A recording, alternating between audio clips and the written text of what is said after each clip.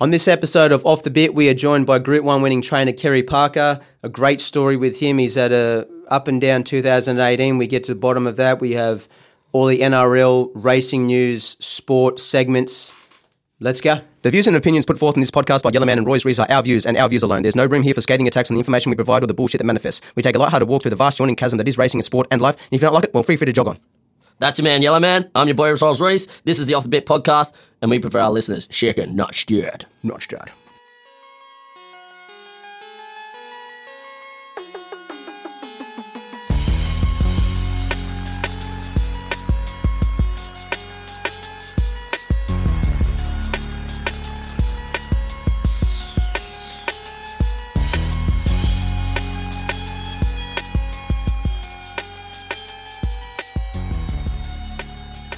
Yeah, Mike, check 1 2 1 2. Welcome back to the Off the Bit podcast. This is episode 17. Flying along. 17. We have a 17, man. So that's 17 weeks.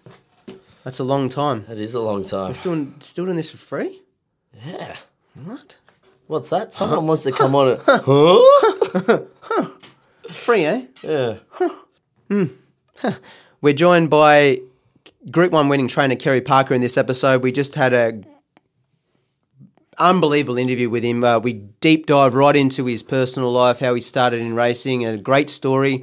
Real salt of the earth, man. He is, yeah, and this is our thing. This is what we like. We like real people, and he is the epitome of that, and epitome of a professional. We also have our NRL QB is back after his 1 week sanction. Not sure how that's going to go, mate, but QB is back, and let's hope he's I heard he went on a lessons. bit of a bender.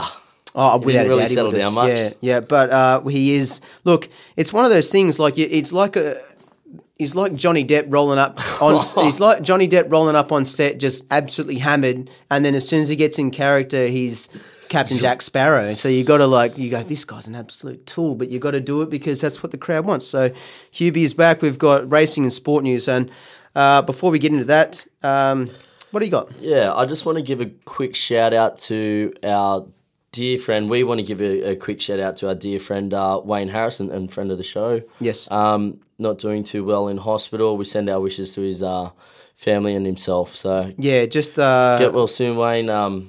Love to have a chat with you more. Keep going, mate. A little bit of a lung infection or something like that, he's is got some it? fluid on his lung. Don't know too much about it. Won't go on about it too much, but yeah, all the best, Wayne. And also condolences to the family of Arnie Bowden, prolific bookmaker and racing owner and fanatic all around the whole entire state, basically from Metro down south. He passed away to motor neuron disease. Very much a shame. The Terry Robinson camp, who is a prolific owner with, as well as many stables around New South Wales, thoughts out to them as well, as it affects everyone. So it was very, very soon. But he was always a big fan of any time his horse won that he'd have champagne. He'd call it bubbles. So have some bubbles up there, mate. Let's get on with the episode now. Come on. Let's pick it on up now. Let's get a little bit happy now. Actually, this is probably the happiest thing I can be. Is a lot of people have asking me still whether this Off the Bit podcast is broadcast just on Facebook, and I have to reiterate that we are on iTunes, and iTunes, if a lot of people aren't privy to it, if you've got an iPhone, there's a purple app that you click on it, just like all the apps in your iPhone. You go ahead and search in Off the Bit. Now, once you get this, once you subscribe to it, you get a whole entire discography of all of our episodes. You can replay them, you can pause them, you can go to your favourite part, you can go to where we roast Rolls Reese a lot. That's my favourite part, really. Where we so is it mine too. Yeah. Nick Olive, what do you pay for single gays, Nick Olive? I don't know. How about you tell me? How about you go to iTunes now? now? Throw and any find number out. at me for that. Yeah, look, jump on. Also, chuck us a 5-star rating.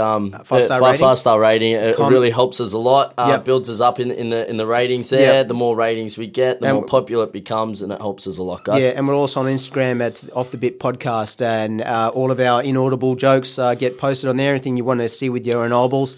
And on Twitter, we're at _off_the_bit. And if you don't have us, I'm doing this now. I'm dedicating. This is an exclusive now. This is Yellowman exclusive. I'm dedicating the rest of this afternoon when we finish recording. If you don't have to actually actively search for us on Twitter, because I'll find you.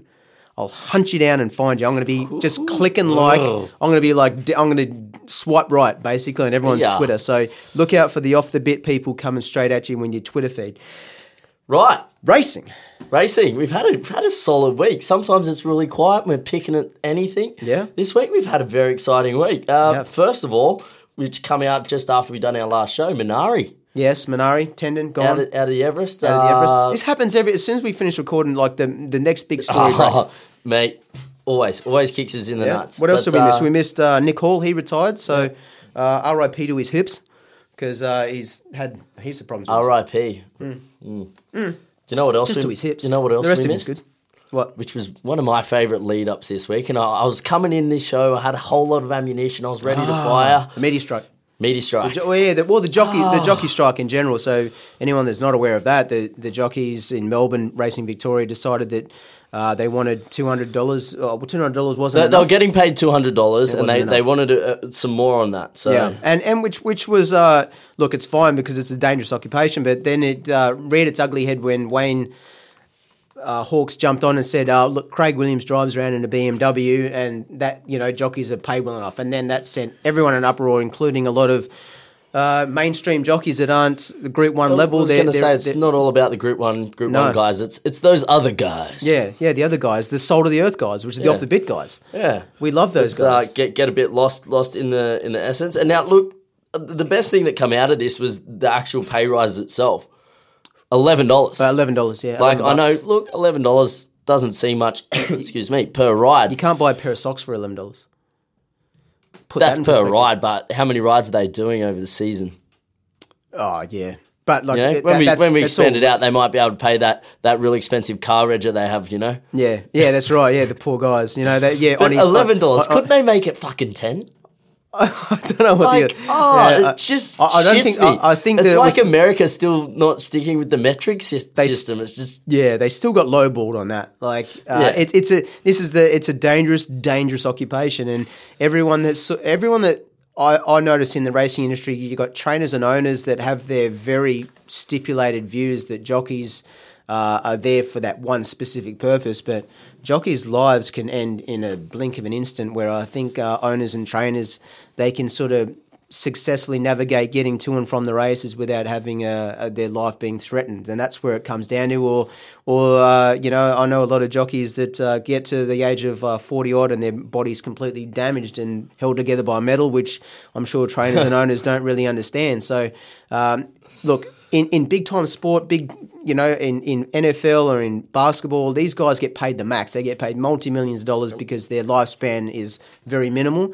And for a jockey to say, look, I want $250 instead of $200 and to have it thrown back in their face is very offensive. And look, from an owner's point of view as well, it's not going to absolutely bust your balls on that. The standard ride fee, they weren't asking for any more percentage of your winnings or anything like that. It's just an extra few dollars over. And look, most horses are syndicated these days anyway. So like out of most people's pockets, it's an extra $1. Like, yeah.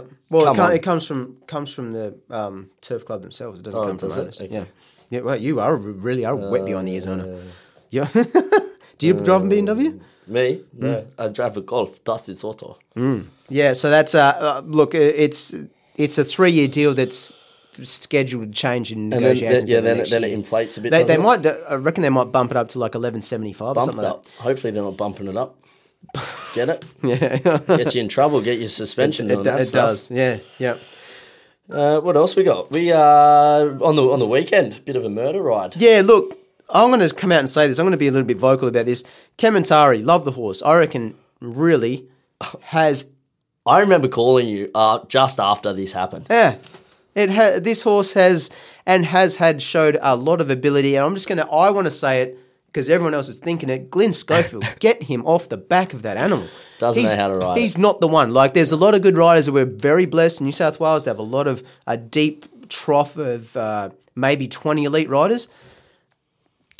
19 of them are better than Glenn Schofield. He can call it all he wants that he got a bit of a bad luck ride then, but he had every opportunity to make sure he had that horse in a much better position in that ride. He won got held up, come in like an absolute freight train. Yeah, I know. Like come home an extra. If he got that thing going a little bit earlier, got it into some ground, mate. That it would have been over the line, done and dusted. I could say this about a million of his rides. It's not just Kementari, but like he's 8th on the premiership. But Godolphin are a juggernaut of ownership and racing in Australia. Like, how are you dipping down to the 8th?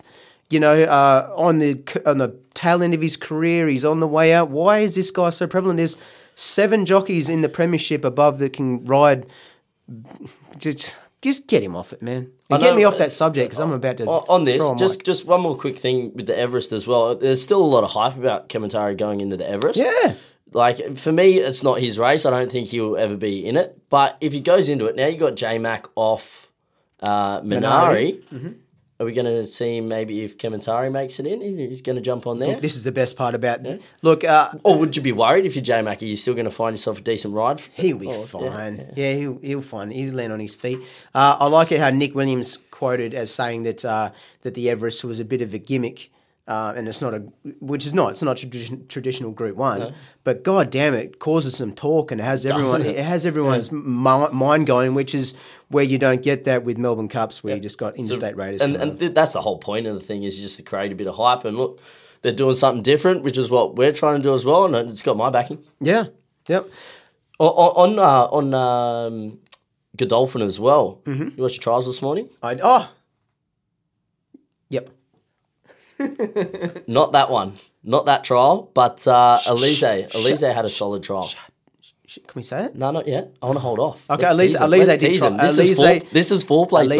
Let's Elise, okay, we're just rimming at the moment. Yeah. You know? Okay, all right then. Let's stick it in. Yeah, kiss me on the neck. Yeah. Elise had a really good trial. I liked it. Yeah, run solid. Is that a potential thing for the Everest? Do you think? There's so many. It's just so. It is. Hey, it's like you ripped open a bag of marbles and they're just going everywhere. Yeah, nature strip. There's so much happening. I love it. I love this part of. This is my shit. What about trapeze artist? Finished third in his trial. What did you make of it though? Yeah, nice enough. He turns up game day trapeze artist. That's what I was going to say. He waits. He loves it first up too. That horse is a beast. He's still scares the shit out of me because I was like, I want to see what he does on the lead up to it, but you're not going to get to see it because he's going to go first up straight into the Everest. Yeah. And now we'll talk about Winks and then we'll get to the Winks solid trial. We'll get to the word, which but Winks trialled very well. And you know what I liked about this Winks trial? Hugh Bowman took the bubble wrap off? No. This is my take. Yeah. Hugh Bowman guided Winks close enough to Hartnell to break his Hartnell trial. Poor old Hartnell. I love that horse, He manipulated his way. I was like, Hartnell's here just like plugging away and here comes Winks again in a trial and just going to break his Do you think like Winks is just too oblivious to it that she's absolutely just hurting Hartnell? Mate. Do you reckon? She'd know. I think she's just one of those like, she's kind of oblivious. She kind of seems like a nice enough person. She would sign your autograph, you know? Nah. Her and Black Caviar share the same ilk of when they would loom up outside him.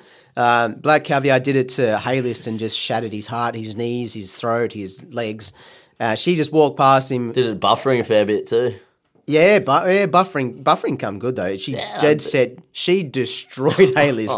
Put it on record. She put Haylist in a grave. She did, man. Like he was out on his feet, that guy. But she knew she'd go past and go, "I've got you." And Winks does that, and so does Huey. You know when he went past, was it Christian Reith there and said, "Cheerio, boy." Chautauqua. Sorry, I had a bit of a cough there. All right, we can do Stacker if you don't say fuck. Huh? What? No. I didn't hear that. Chautauqua, look, he's gone. He's gone, damn it. Has to be gone. Has to be. Though, put a fork in him. On our way here, we did read a tweet. Yeah. That they're still going to try. So what they did, they forced him out of the barriers and they made him canter the whole way round just so he technically finished the trial. Yeah. You know, oh my God. I don't know if a horse could talk. If that horse was, what's that horse? The Ed horse that used to talk Mr. back Ed. in the day? Yeah. Mr. Ed? Yeah. This horse was Mr. Ed. He'd be saying, get fucked, I don't want to race anymore. Yeah, this is a problem we get with Chautauqua. We swear to it. Sorry, guys. Apologies. He's got to do another apology. I would say after $8.5 to $9 million, Q in the rack. We've said this every week though. He'll be like I said this. Remember I said this last week. He'll trial again, and then I'll say it again. He'll trial again. So it's basically I'm stuck in my own human centipede of my own takes. But I want to. Or is it Groundhog Day? Ground Chautauqua Day. Very much the same. Yeah. It's 3 more months of winter. Here's my take on it. You want to hear my take on this Chautauqua thing? That he did successfully jump out in Melbourne, but it was only a jump out. So I reckon he knows when it's actually an official trial. He just goes, he's just trolling everybody. He knows he's a smart man. He's just like, I'm retiring, but I'm going out with a bang. Yeah. You know that dude just that was in the mess with your heads. It's in the office that just walks around. He's retiring soon, just wants to stir the pot a bit. Yeah, we always talk about old guys when we talk about Chautauqua because old guys, guess what? They retire and they're grey. Old guys retire, huh? Funny that. I got another funny thing that happened this week as well, and we spoke about it last podcast. What?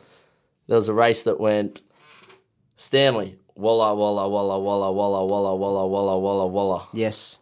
The 88 benchmark. It was the basically the way the field laid out was Chris Waller, all the way down, and Brent Stanley. And Brent Stanley was the winner. He took down the 9 runners of Chris Waller and beat them all. Favourite thing of the weekend. I was in the best mood after that. Yeah, me too.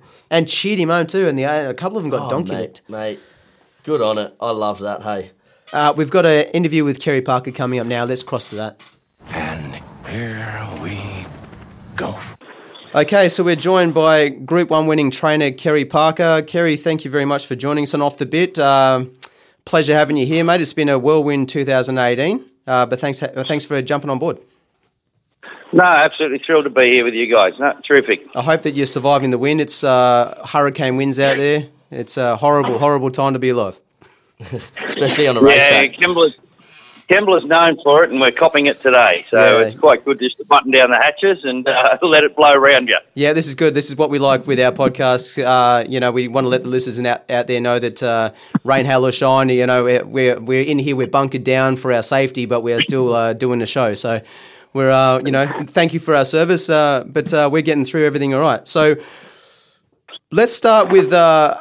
Look, like I said at the start, you've had a very entertaining 2018. It's been a highlight and it's been problematic, but I want to bring everyone that doesn't understand the Kerry Parker story. So what I'm going to do, mate, I just want to clear it up as well, because I told a lot of friends I was doing an interview with Kerry. Yes. It's not Kerry Packer. No. He's dead. No, it's not. No. Kerry Parker, the horse trainer. It's not, yeah. Remember... No, that R cost me millions, guys. Yeah. I do remember that you had a walker. Remember that, the Iron Gate walker that was sent to you, and it was had Kerry Packer written on it?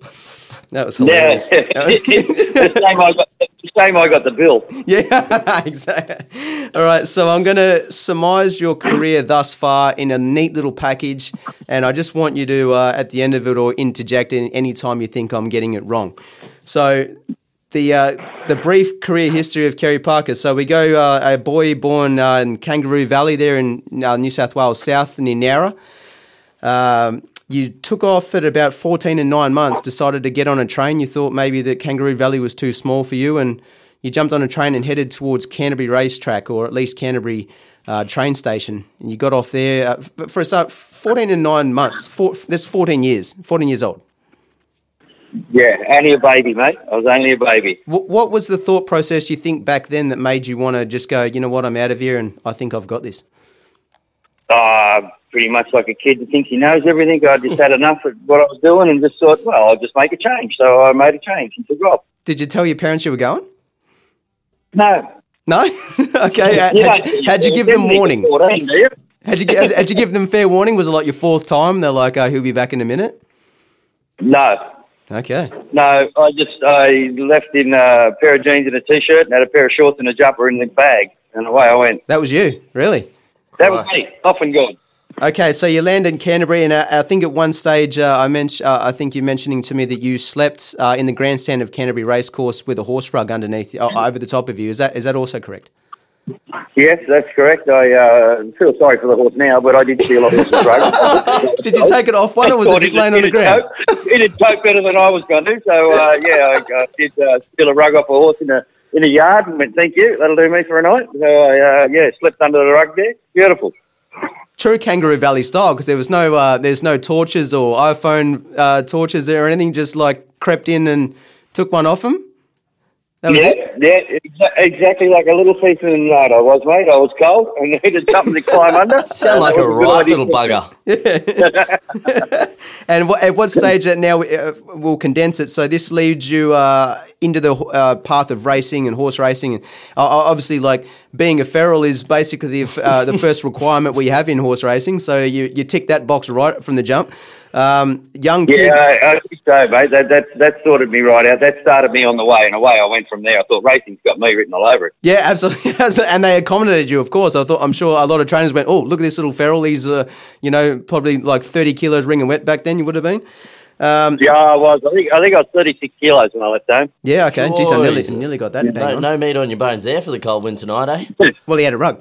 I thought that he Up here for thinking. Yeah, he done super. I like the way you packed a bag and didn't put any blankets or anything in it. Just like, I'll get a rug when I get there.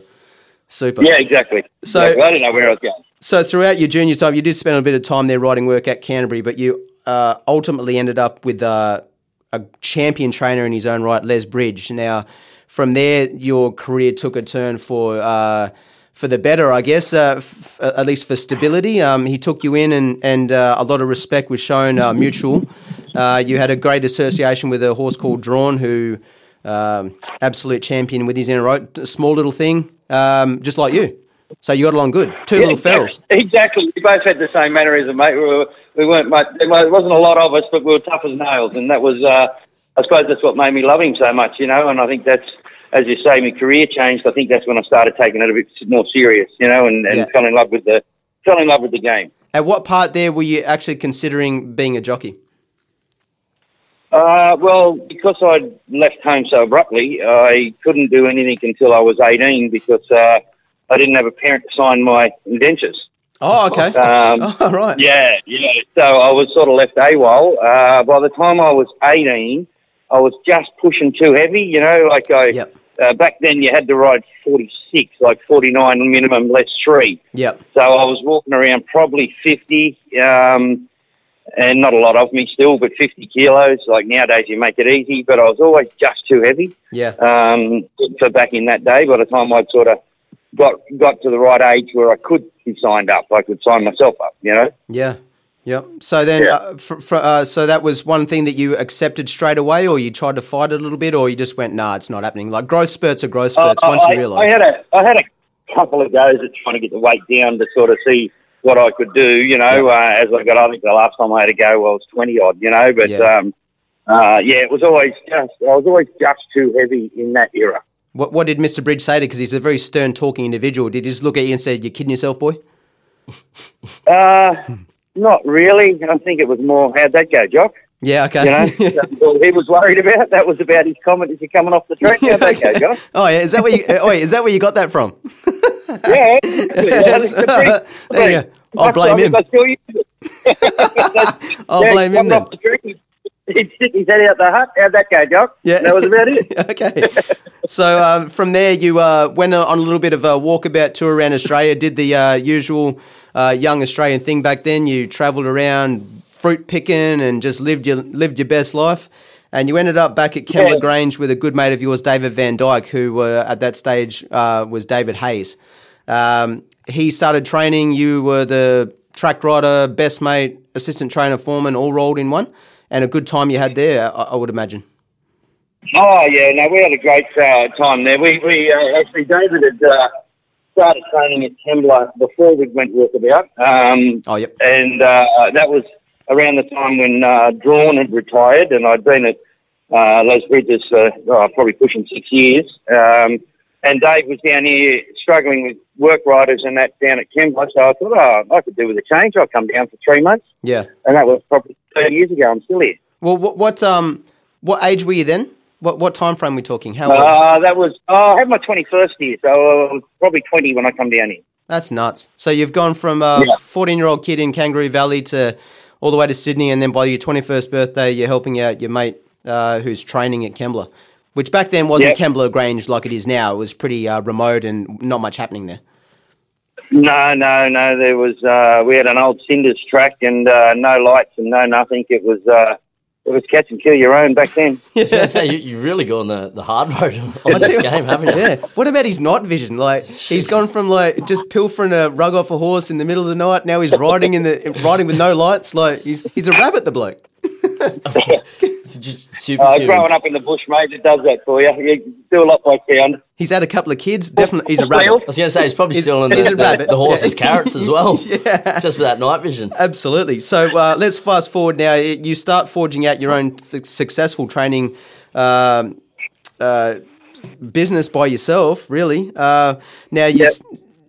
Well, let's like wind it right down.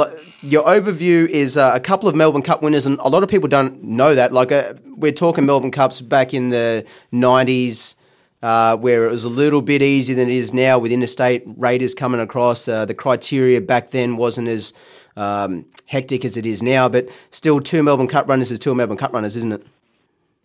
Oh, exactly right. I'd only been training 2 years.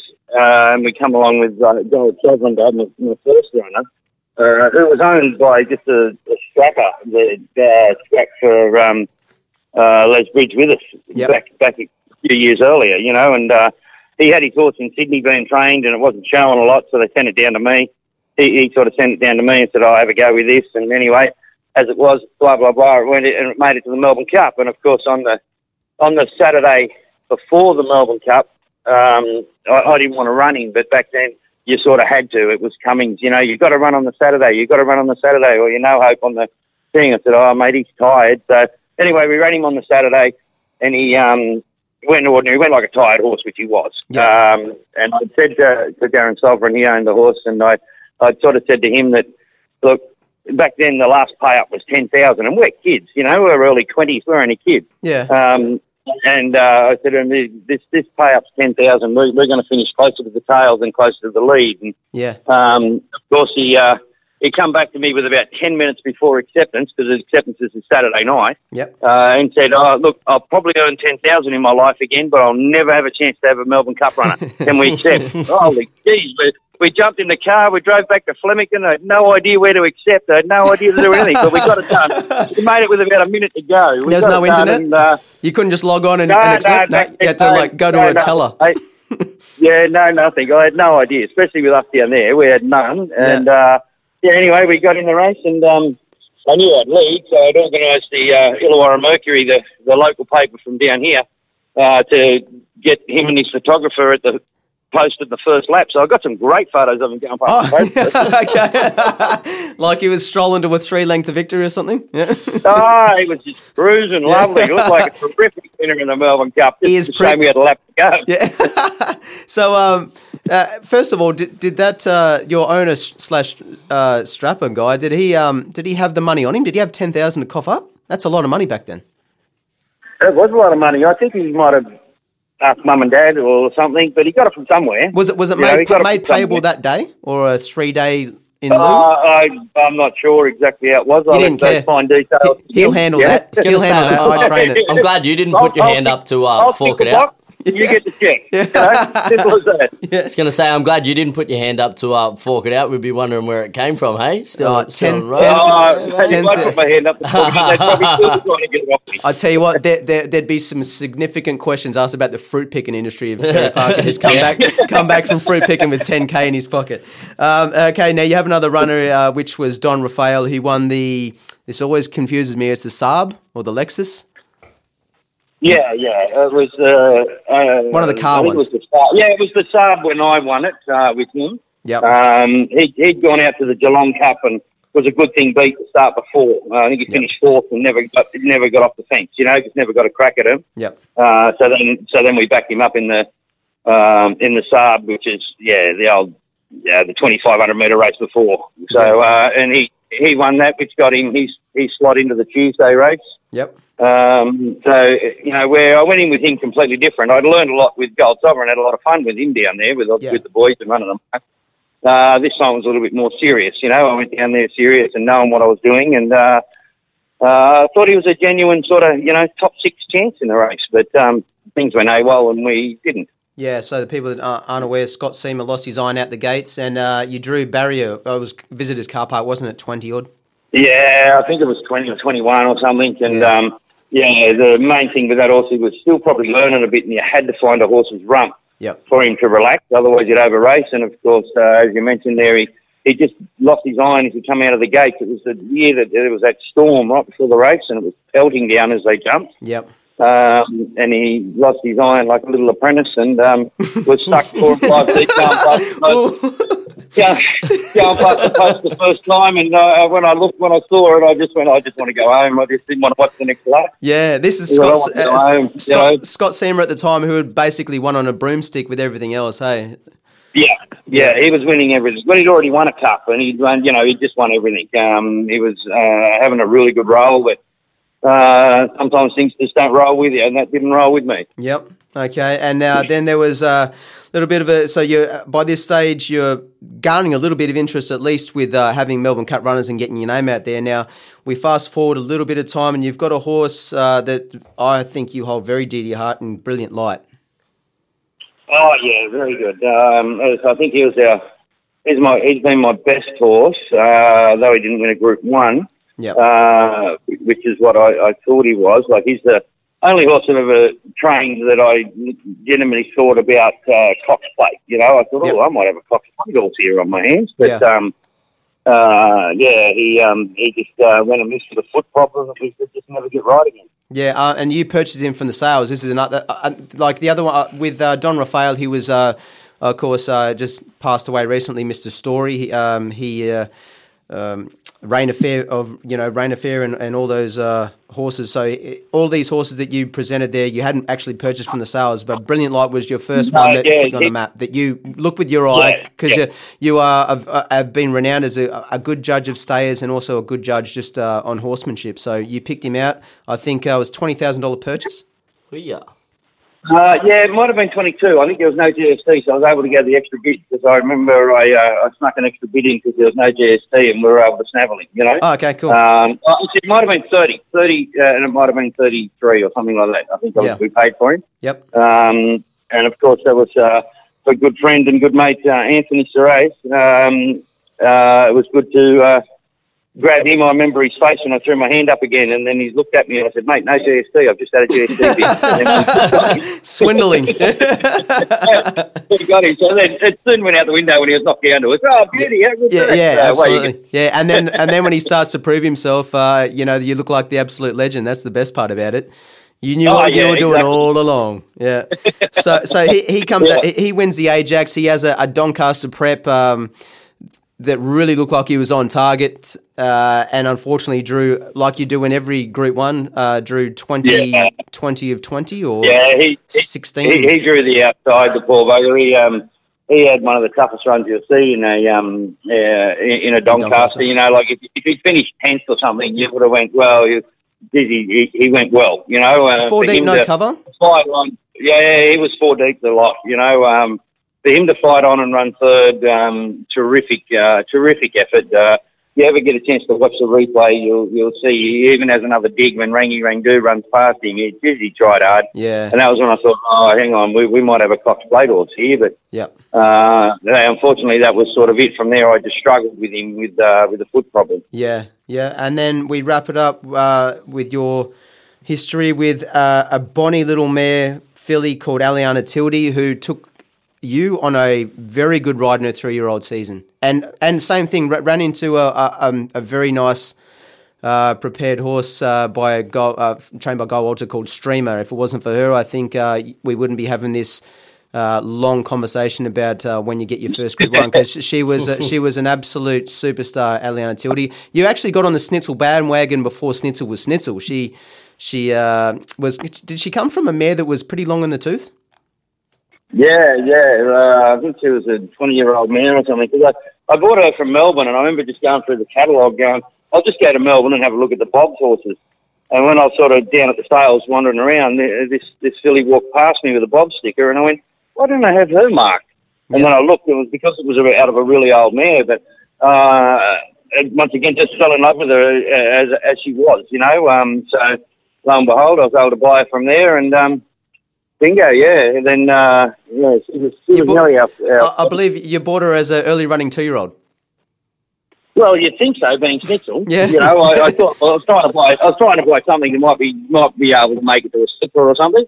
But I remember the owner, Gordon, was here with me, and the first time we galloped her, I went, "Oh, well, mate, we're not going to the slipper. We're going to have to be patient and wait for an Oaks." Yeah, so that's what we did. Yeah.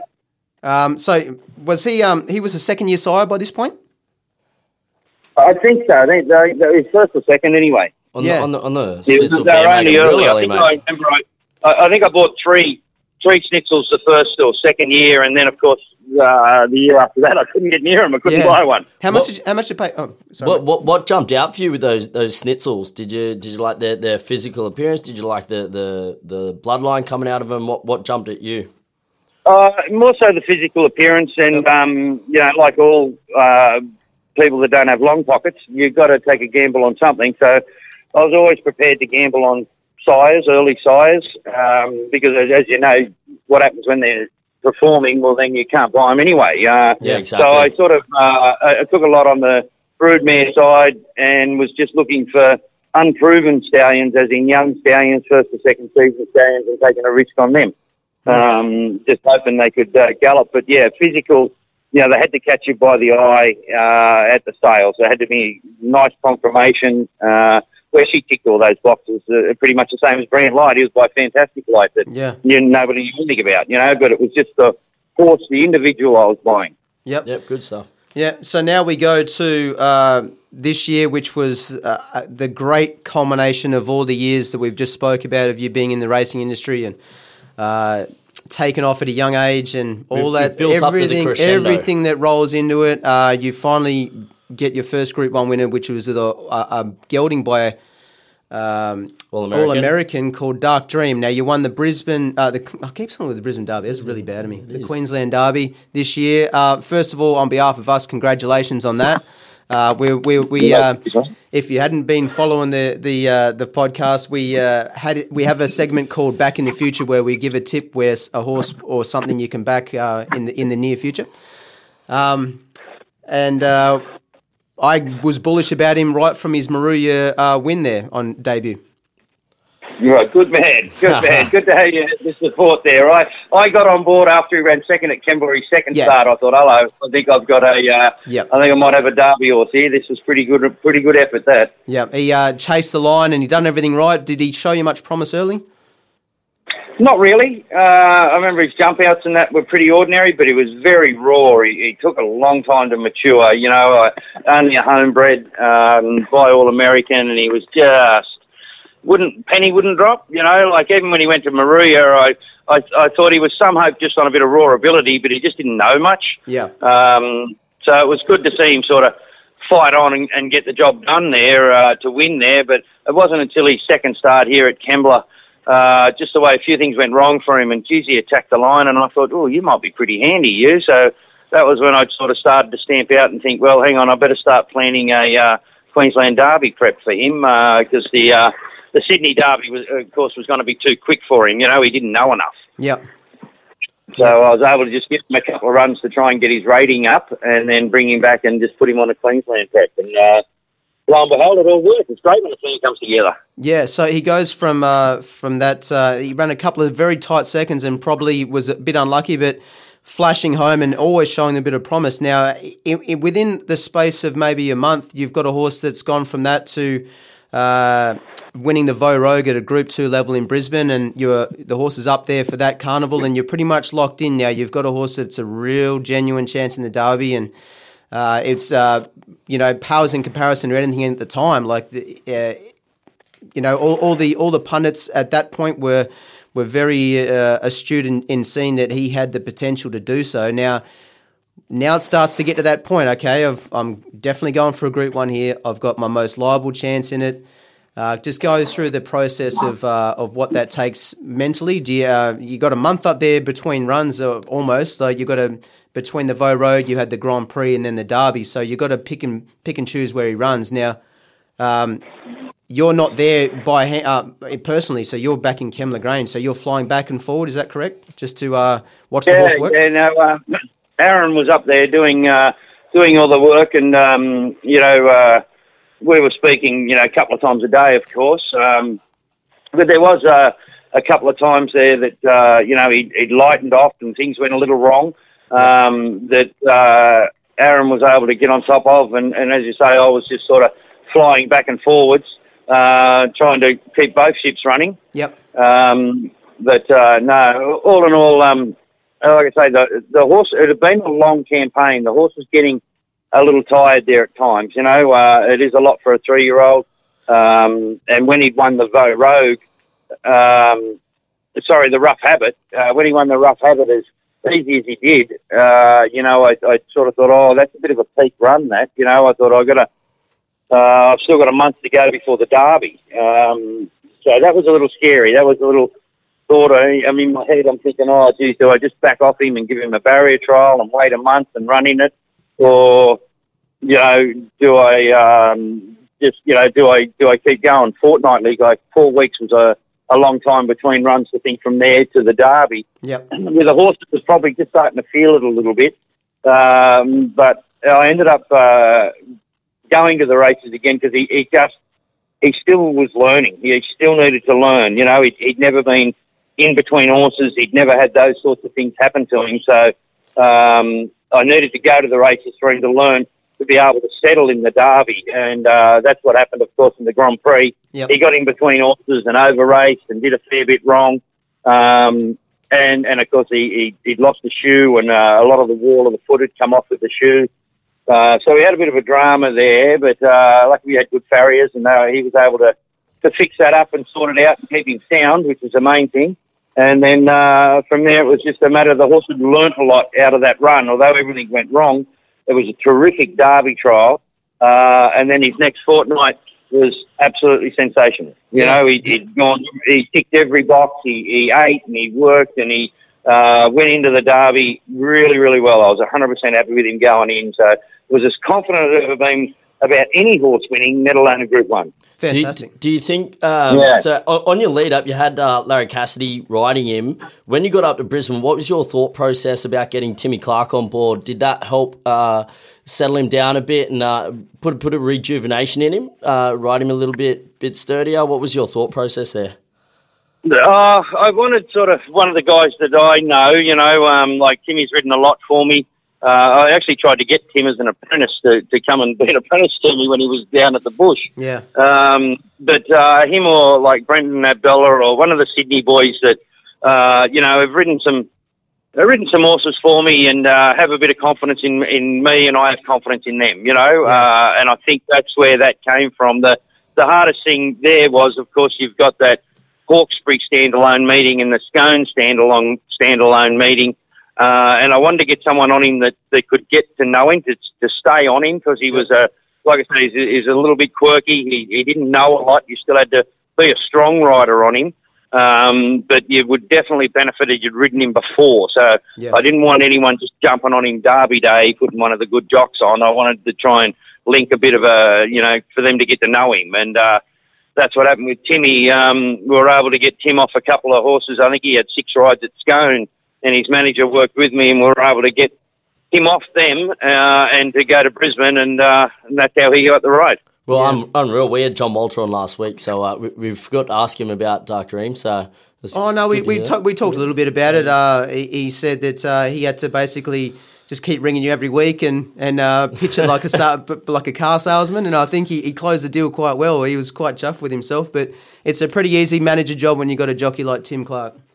So now yeah, exactly. Well, that's what it was. Like I with his manager and that, I kept sort of saying to him, mate, I'm doing my best here. Don't go sealing it yet. It's not over. We were discussing it all the time, trying to get him on. And then once we got the all clear, well, then away we went. It was good as gold. Yep. So now you've got him settled. He's had a really good prep going up to this. How are you feeling going into this Group 1 with the short price favourite? Shit and bricks, or how you doing? Good as gold. I only get nervous when things are a little wrong. If I've done everything, the horse has done everything, I go into it not nervous. And I was not nervous going into that, yeah. No dramas at all. sweaty palms? I'd be more nervous with a horse going around in the Kembla Maiden that just hasn't worked properly or just had a little niggly, and I'm just not, if I'm not 100% happy with them, that's when I just get really nervous. Yeah. Of course, the butterflies and that get pumping when they're moving into the barriers. Yeah. But as far as nervous and everything, no, wasn't nervous. It was going to be what it'll be. You know, I was really happy with his preparation. I was really happy with the way everything had gone. It was good to draw a barrier in a Group 1 race. Yeah. It was all up to about him. your first time you had a good barrier too in a Group 1, wasn't it? About time. Yeah, Only a short wait. That's what it was. I went in there with that focus that it's all up to him. You know, I'd done mine. It was all up to him, and it was quite easy. It was quite easy to watch. Yeah. Yeah, and one of the greatest highlights, I reckon, especially watching it from not only your perspective or anyone that's had anything to deal with your perspective, just from everyone's perspective, when you see a trainer that's not in the metropolitan area succeed with a small team, the whole entire industry and punters alike, everyone rejoices that it's always a great fit. The celebrations always seem to be more real. How did that celebration go, mate? Can you let geez. us in on some nitty gritty? Come on, this is off the bit. We want some scoops here. Drop it to us. Dusty, Dusty you know, at best. like from the moment they pass the line, you're just over the moon. You know, we've got it, and like I say, to share it with Aaron that had been up there under pressure and everything. That's my son, Aaron. You know, so it was really good to share it with him. You know, to start from there. But then the celebrations, mate. We were at the Sunshine Coast, and of course we were in Brisbane winning at the Doomben, and then. The guys wanted me to be on Thoroughbred the next day. I had no idea where I was staying, so the horse went from the race to the paddock. So we were all right. Did you grab a horse rug and just throw it over yourself? I was about to say, well, I'd been there and done that before, so I was ready. But this time I was old enough and able to buy alcohol. So it was going to be good. So of course we went off to the local pub and. Drank way too many as you're supposed to, and I woke up in somebody's place not far away from Doomben Track. I could see it from there, and was not going to be there at 9 o'clock, so away I went. I was going to say, didn't make the track next morning? No, you had to go and do it. Yeah, I went to the track next morning to do an interview, so perfect. Yeah, fantastic. Out of 10, how did you feel? Sorry? Out of 10, how did you feel? Like, rate it from 1 to 10, how you felt exactly like the next day? I wasn't too bad. I was a little shaky. I was a little shaky, a little green when I was sort of walking around. And a couple of good glasses of water and a good double-strength coffee sort of got me through, let's say. What would have made that those post-race interviews is just like standing there having a nice interview and then It's a bit awful. Like you understand that they've got those Racing Retro and those Sunday morning shows after the big route ones. Like it's their priority to get that trainer or the jockey on, but the trainers go through some emotions the night before. It's tough. It's tough, but you held your own, mate. Now let's fast forward. Now the horse goes out to spell at Aquas Farm, and from there, things just turn a little bit sour. Now I know that you can't speak on it a great deal, but for the people that aren't privy to the information, that the horse was decided between the managing owner or the majority share owner that the horse will be moved on from your stable. Now, at this stage, he has been sold. Is that correct? No, that's right. He hadn't been sold, but there'd been lots of money offered and everything on the lead up, all the way through the preparation, which is what they do. They do target that Brisbane Carnival, the Hong Kong people, because it's good timing. Their horses can come over, gives them good time to settle in and get ready for their Hong Kong derby. So he was sort of targeted and chased a lot there. Then I got you know how it goes. I'm sure we've all said it to young females. It's not you, it's me. You're beautiful, you're great, you're everything. Okay. That's what it is. That's the spiel I got. It's not you, it's me, and we're parting ways. So was this done face to face or over the phone? Yeah, no, it was done more or less face to face. Although I knew it was coming. You know? Okay, yep. So I was like any little girl sitting there with a flower going, "Oh no, this is coming. Yeah, we got to talk." It's got to feel like sitting there waiting for a shark attack. This is not going to go well. Yeah. Yeah. So, yeah, it is what it is. That happened, but at least now with him being sold to Hong Kong, I can cheer the horse on. You know, if he was racing around here under someone else's banner, well, then I'm sure I'd have a 6-4 on his tail. Yeah, you know, for sure. where Yeah. that's the difference. I can, now I can cheer him on and hope he goes and wins some nice races for him over there. Yep. That, as I say, if he was here, well, then I'd be putting the handbrake on and hanging onto his tail every time he went round, you know. Yeah. So at least now I can just sit back and I can sit up and watch him, you know. Good as gold. What sort of there's what depth of bitterness comes out of it? Like, is it like, do you sort of sit down after the phone call or the conversation, you just sit there in your house and you sort of stare at the walls, and it takes a lot of mental, like intestinal fortitude to work your way out of and find the positive. Like, how low does it get you, and how much of you is like, that's the industry, that's how it goes, is not uncommon, or how much it goes, can I get a break? And I've been in the game a long time, so I've seen and heard it and had it happen to me before, you know. Not so much a Group 1 winner, but you know, we all lose horses and clients and things. That's part and parcel of it. But what really knocked me was the fact that it wasn't just me. It's they'd sort of taken it off, you know, like the Illawarra, everything here had got behind it, thinking, oh, now we've got a horse we can steer for the Melbourne Cup next year. And so it wasn't just me. The other side of that is I've got a relatively young staff, and that really knocked them, and it was more to keep their. It was more. I suppose that was the role I tried to take, was to try and keep them as positive as we could. Yeah, because they're not used to it like we are. You know, after being sort of life's just the rug's been ripped out. You know, and you walk down the barn and think, oh, that might win a race. That might win a race. Yeah. So we're in trouble here. You You're know, going to take the wind out of your sails, hey? It leaves a big hole in the stable, that's for sure. And like I say, the staff that have done a great job, and all the way through, you know, what you saw from a baby sort of mature into a Group 1 winner and get such a rise out of it. It was hard to, you know, they were walking into work with their chin on the ground, and it was pretty hard to pick them up as well as myself, you know. Yep. It wasn't until... For me personally, it wasn't until, he's been sold to go over to Hong Kong that I actually was able to breathe again properly. Yeah, you know, I went, Yep. Now I can cheer him on. It was always going to be a nightmare when he returned here in my face, you know. Yeah. Under, like I say, under someone else, well, then it would all start again.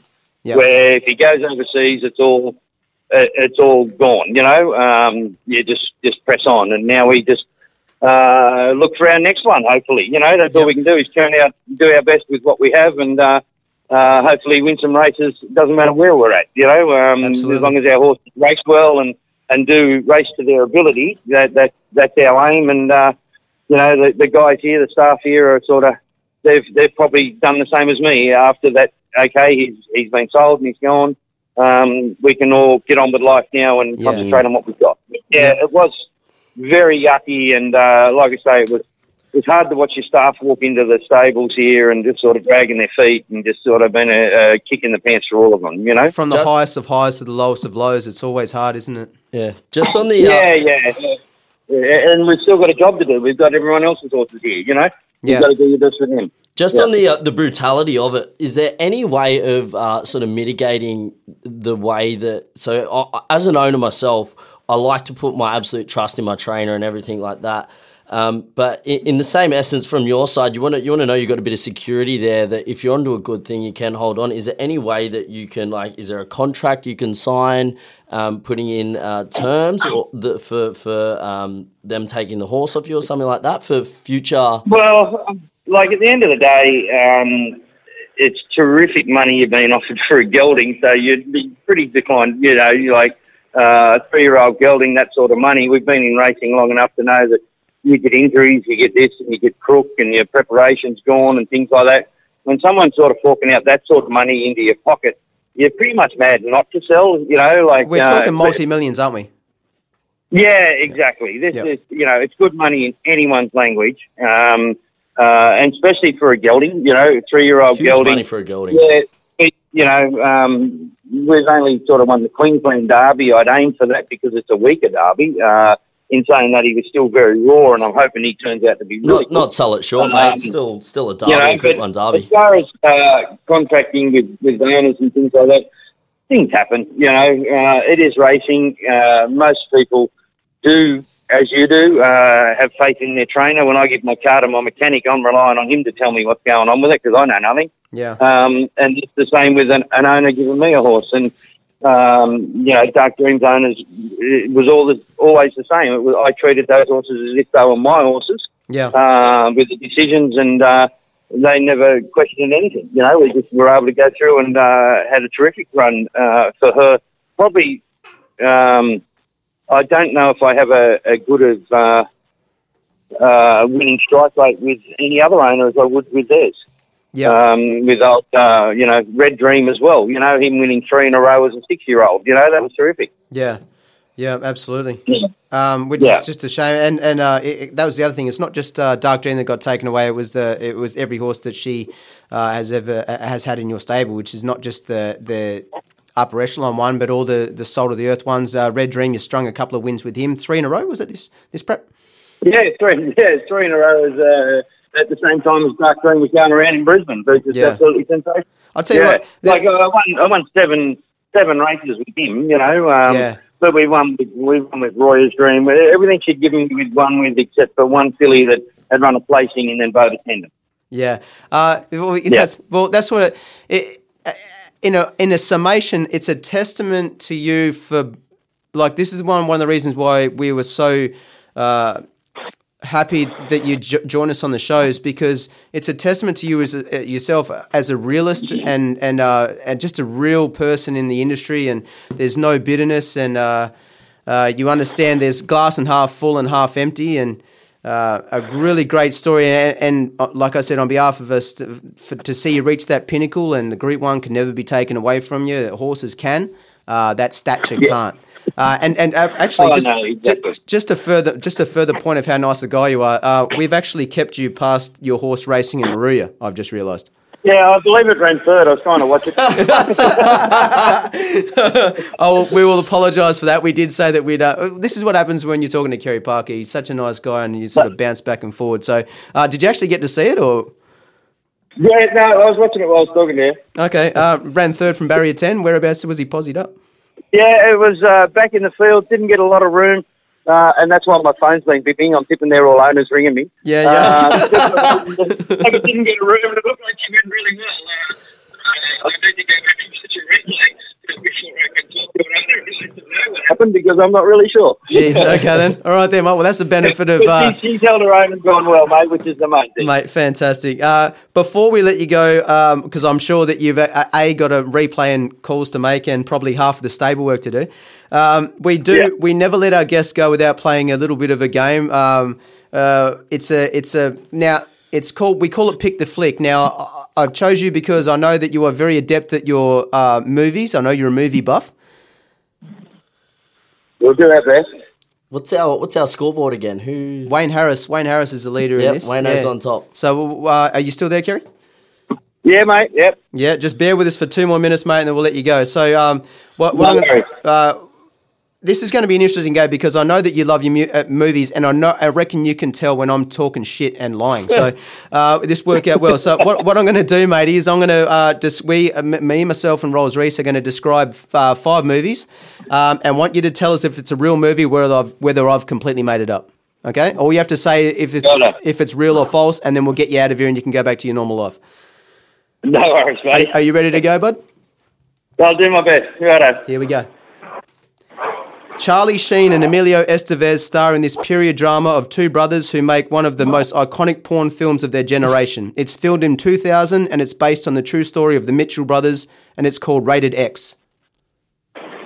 Real or fake? Oh, it's called Rated S, but I'd say real. It's real. Yep. Well done. It is real. Yep, that's 1 from 1. I like it. Super. Righto. So it's 1985, and big league baseball stars Sweet Feet Mac Johnson and Memphis Mr. 3000 Bleak, New York Yankees big hitters, stumble upon a dead body inside a high-profile nightclub.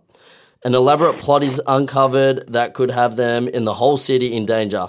It stars Ving Rhames and Bernie Mac, and it's called Big City Swingers. Real or fake? No.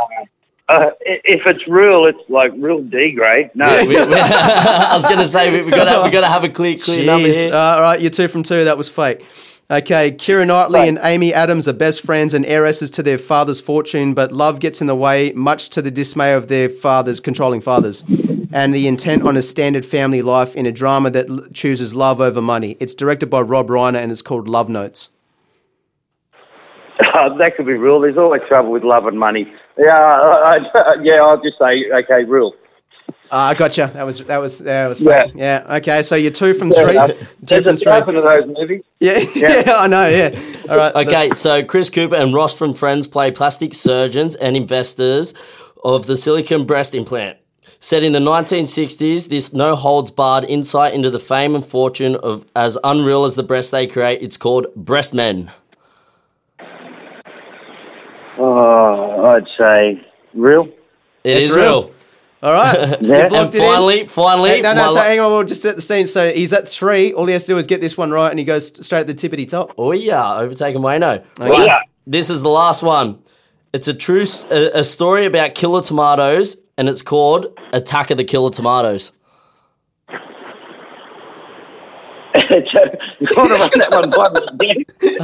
Go again. Give it to him again.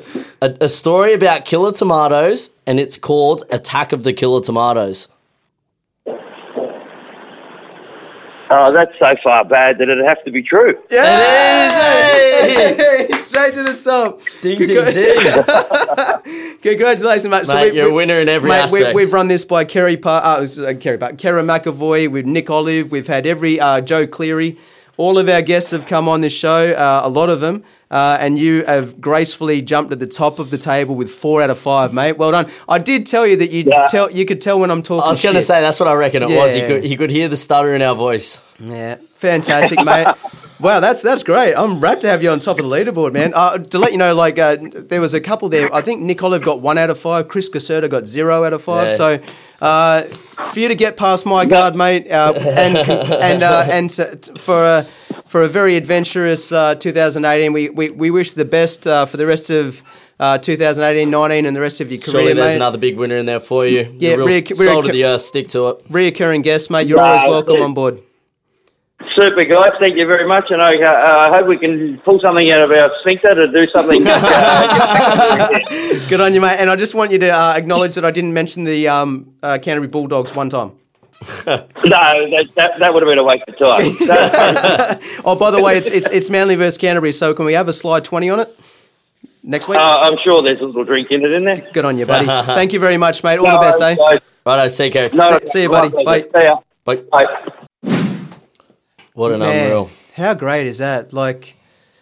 He's just the epitome of. This is the thing that is so likable about him is that he's an astute trainer, very good trainer of stayers, and obviously now a Group 1 winning trainer. But he's the most approachable guy ever, and always gives his time. And I know that the core owner group of owners absolutely love the bloke, and why wouldn't you? Yeah, exactly. Would you send a horse to him?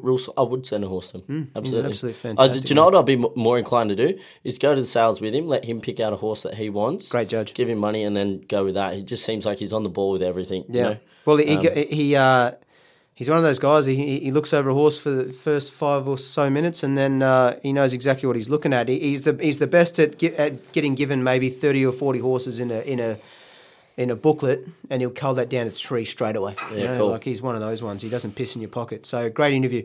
Well, let's go to some sport news now. NRL. We've got the breaking news was Anthony Griffin being sacked from the Panthers, basically seemingly overnight. It's almost like along the lines with Dark Dreams, just get out of it, Yeah, he just had a winner. He had a trend with the show. He had a winner on Sunday. The Sharks come back. The Panthers come back against the Raiders.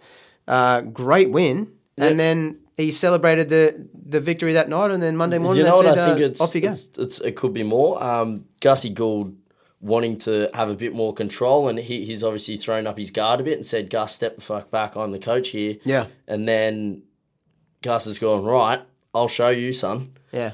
Get out of here. And now he's putting, I can't even remember who he's putting in, but he's putting in somebody that he can just sort of puppeteer around a little bit. Pretty much. Gus, run the show how he wants. And look, more for us if they come out and win a premiership due to Gus's foresight, I guess. But hey, it's look, man, it's just a bit of a distasteful way to go about things. Hey, on top of that, what about Kerry Parker going straight to the top of the Pick the Flick now?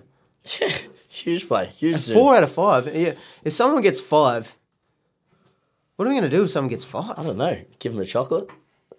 The shirt? How about we just keep telling people we're going to give them shirts? We never do. I told you. I'm really going to back that up. What about the broken promises we're on? Huge broken promises. You said you were going to put a photo up of a horse 9 episodes ago. I'm still waiting for somebody to just absolutely call us out. Come on, challenge me. Fight me on this. No one's Bring talking it about out with shirts me. either. I love a challenge. I love people getting on me. I know Big Time Ben's sitting in there going, I'll back you in all day, but hey, mate, it doesn't count. Remember when we first started and we told Big Time Ben we're getting him a shirt? You told him. Extra large, I think it was. Yeah, you remember. Big time. It's coming, Ben. Eventually. Other sports news? Hit me with some sport. Other sports news? UFC. Hey, Conor? No, Conor?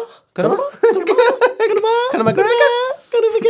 No, not Conor McGregor. TJ Dillashaw. Oh, yes. Dillashaw knocking out Cody Garbrandt again. Absolutely smoked him first round. Just rocked him. Is he like the all-time...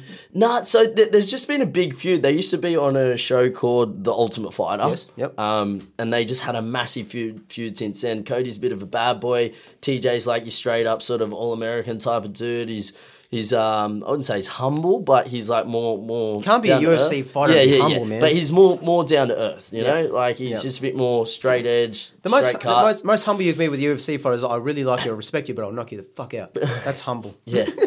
So they've gone at it the first time. They've just mouthed off with each other, gone out. TJ won with TKO, I think, and then he's come out again and done the same thing in the first round, though. Just absolutely, you could sort of see like the pre-fight shows that glint was taken out of Cody's eye, though. Like TJ stand there, just death staring into his soul. Like last time, Cody was all up in his grill, they're shoving and stuff, like a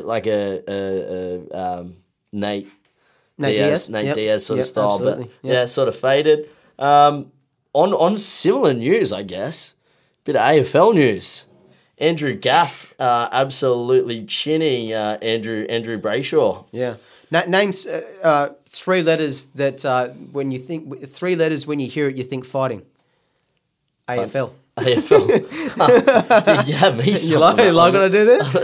Look at you with those little puppy dog guys going, good, don't stitch me up again. Do you know what? It looked like there was absolute nothing in the punch. Like, it's funny, hey? Mate, I've seen harder punches get thrown in a Jello fight. Yeah. But... This is a testament to proper UFC fighters. You see them actually getting their clock cleaned every second strike, and then AFL, there's been a few of them. It's just one clean hit, but it just wrecks their face. I think he's got a broken jaw, severe concussion, and he lost a few teeth in it. Yeah. And you know what? It's one of those things. Brayshaw was absolutely dribbling off to Gaff, and then Gaff's just had a brain fart and dropped him one and didn't really think much of it. Thought that's what it was. He'll probably cop a couple of weeks suspension, as you do for fighting. Yeah, at this stage he's his second favourite for the Brownlow medal. Yeah. So you can't get suspended at all. It's the best and fairest player in the AFL. So that's truly gone now. He knew straight away. He sat on the bench and you could see. But it's a. Do you think that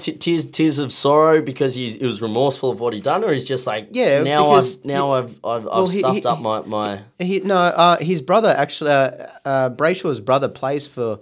One of his brothers plays for West Coast Eagles. Yeah. So he's on the team and he's knocked his youngest brother out and very young, promising rookie. And Gaff had basically looks to have had a Brownlow medal type run, which is all completely gone. And Brayshaw misses the rest of the... They're talking about charging him as well, getting him charged. They talk about that. I think that comes down to Brayshaw. I don't think he'll end up going down that road. Let's hope not. It is sport at the end of the day. It's a contact sport. Exactly. Yeah, and it wasn't malicious. He didn't go out of his way. It was just a swing, but that's what happens. Shit happens. Right, now I heard we've got a dear friend of ours back on. Yes. So if anyone hasn't listened to episode 16, we had to front the media and apologise. In a shocker mood that week, wasn't he? Yeah, it was. Look, we got in contact with him, which is good. We thought the worst, certainly. He's sitting out in the Batuta local pub. Yeah, that's right, exactly. Yeah, maybe that's what he's doing. That's where he went, to Batuta. But he has been. We got in contact with him. We said, "Listen, we'll give you one more go." I haven't heard it, but look, it's a real dangerous worm to go down, wormhole. But hope I don't have to cut him off. Let's press play. Mid-rant, but let's press play, and mate, we'll either all enjoy Hubie, or I think we will. Let's go to Hubie now.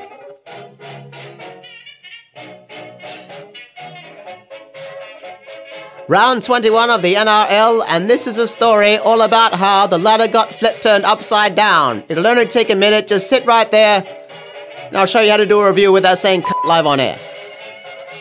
We kick off to ANZ Stadium, and the late season run of the Broncos has been lassoed, and Wild Stallions' spirit irreparably broken as all hopes of a top 4 finish were dashed by a razzle-dazzle bottom-of-the-table Bulldogs outfit. A miserable 6,000 people watched Wally Lewis's uncles, brothers, sisters, barbers, cousins, nephews show that being pretty good runs in the family. And speaking of running in the family, the Morris brothers can't. However, it was a 2-try performance from the beefy statues out on the left side and put the game beyond doubt. The rumour is the Broncos players all hate each other, and we don't blame them because, well, they're Queenslanders. 36-22. To the Steel City we go, and the West's Balmain Tigers were on the prowl, and the Nova Castrians were on the menu as they looked to feed off the misfortune of the top 8 and weasel their way into the finals football. Kalen Stinky Ponga went whoop whoop whoop to hotfoot his way to Dally M favouritism, but it was no match for the Stripey Cats as Sean Kenny, wife beater's 250th game, was clipped over the earhole. Say CO to the Norts, season 25-16 the scoreline. Back to ANZ, and with the top 8 all but locked in, not since Fleetwood Mac has a bunch of people in one group tried to fuck each other. As first place bunnies took on the Storm, it was the Swedish chef Damien Cook, who served up a heaping helping of running meters and had the fringe of the Storm defence looking like a bunch of fucking Muppets. Adam Dewey done did his knee done diddy dums, and his ACL was like a 14-year-old girl and just can't even. Cody Walker, Texas Ranger, threw a perfect cutout ball to... Here we go. Carmichael, Hyman Hunt, as my Tourette's exploded and the Storm imploded, 38 points to 20. It was a race to see who can choke better at WIN Stadium, and the Warriors are Russian, comrade, as New Zealand put in a solid defensive effort and trumped the Dragons in a close one. Paul Vince Vaughan ankle popped out for a few cold ones to the Steelers club as Tuivasa Sheck set about breaking the rest of the ankles on the park to the tune of 239 metres. Warriors 18, Chokers 12. Jared Hayne took on his former team mates, the San Francisco 49ers, as he scored a touchdown and ran back a few punts across the 20-yard line and stopped a few fullbacks from rushing the pigskin up the seams in a slobber knocker for the ages? Kind of not. Anthony Don continues to mystify with his deceptive third gear upper hill speed and seems the only shining light for the Titans as they fall short 28-12. To all eye ANZ Stadium, and Jason Taumalolo went poof, poof, poof, poof, poof, and steamrolled James Tedesco into a Bondi crepe as the Cows rallied after the Roosters laid it on thick in the first half to pinch a few cheeky tries. And even without cool hand Luke Keary, Latrell Mitchell put the team on his back and ripped the defence a new arsehole. The victory lap for JT is now looking more like scenes from the Boston bombing as it's all carnage and bloody footprints. 26-20 the score. There's blood in the water at Cronulla, and that means it must be that time of the month that they become totally shit, as any hopes were dashed as Manly got manly and decided to switch positions which inspired a come-from-behind victory as they handled the fronts and the seamen were all over their backs. Deli Cherry popped a digit through the post right on the vinegar stroke of full time to hit the golden point, and the boys hit the golden showers smelling like sweet victory and asparagus. 33-32. And finally, if you told me 70 points would be on offer at the foot of the mountain clash between Penrith and Canberra, by golly, I would have bet on it, as the back and forth rock'em sock'em robot style Sunday ticket was just the ticket to cap off a week of orgasmic football. Panthers coach Anthony Griffin got to soak it up the win for about 37 minutes as he was sent packing by Gus the Snail, but while contract till 2020, the joke's on them as he will wipe his tears with crisp $100 notes. Panthers 41, Raiders 30. Back to you boys in the studio. Hobart. Welcome back, Hobart R. Brown. That was relatively softcore. I like the way he did what it. he can do. He's very clever. Preemptively got onto those swear words. I didn't think that the Seagulls could ever be called the Seamen, but fucking whatever, Hughes. Hughes knows what's up. That's the end of a great show. Really good show. Great. I couldn't not say great. Before we sign out, if you're looking at the tail end of this show and you're on your phone, look us up on iTunes, subscribe, find us on Facebook at Off the Bit. Search in your just search bar of Facebook. You can follow our group. If you don't have iTunes, you can still get absolutely every show that comes on. So or swipe right on our Tinder page. Yeah, the boys into that group thing. We're out of it. On that bombshell. See you next week. Cue the music, big time. Goodbye, so long, farewell. But it's not the end of the chapter.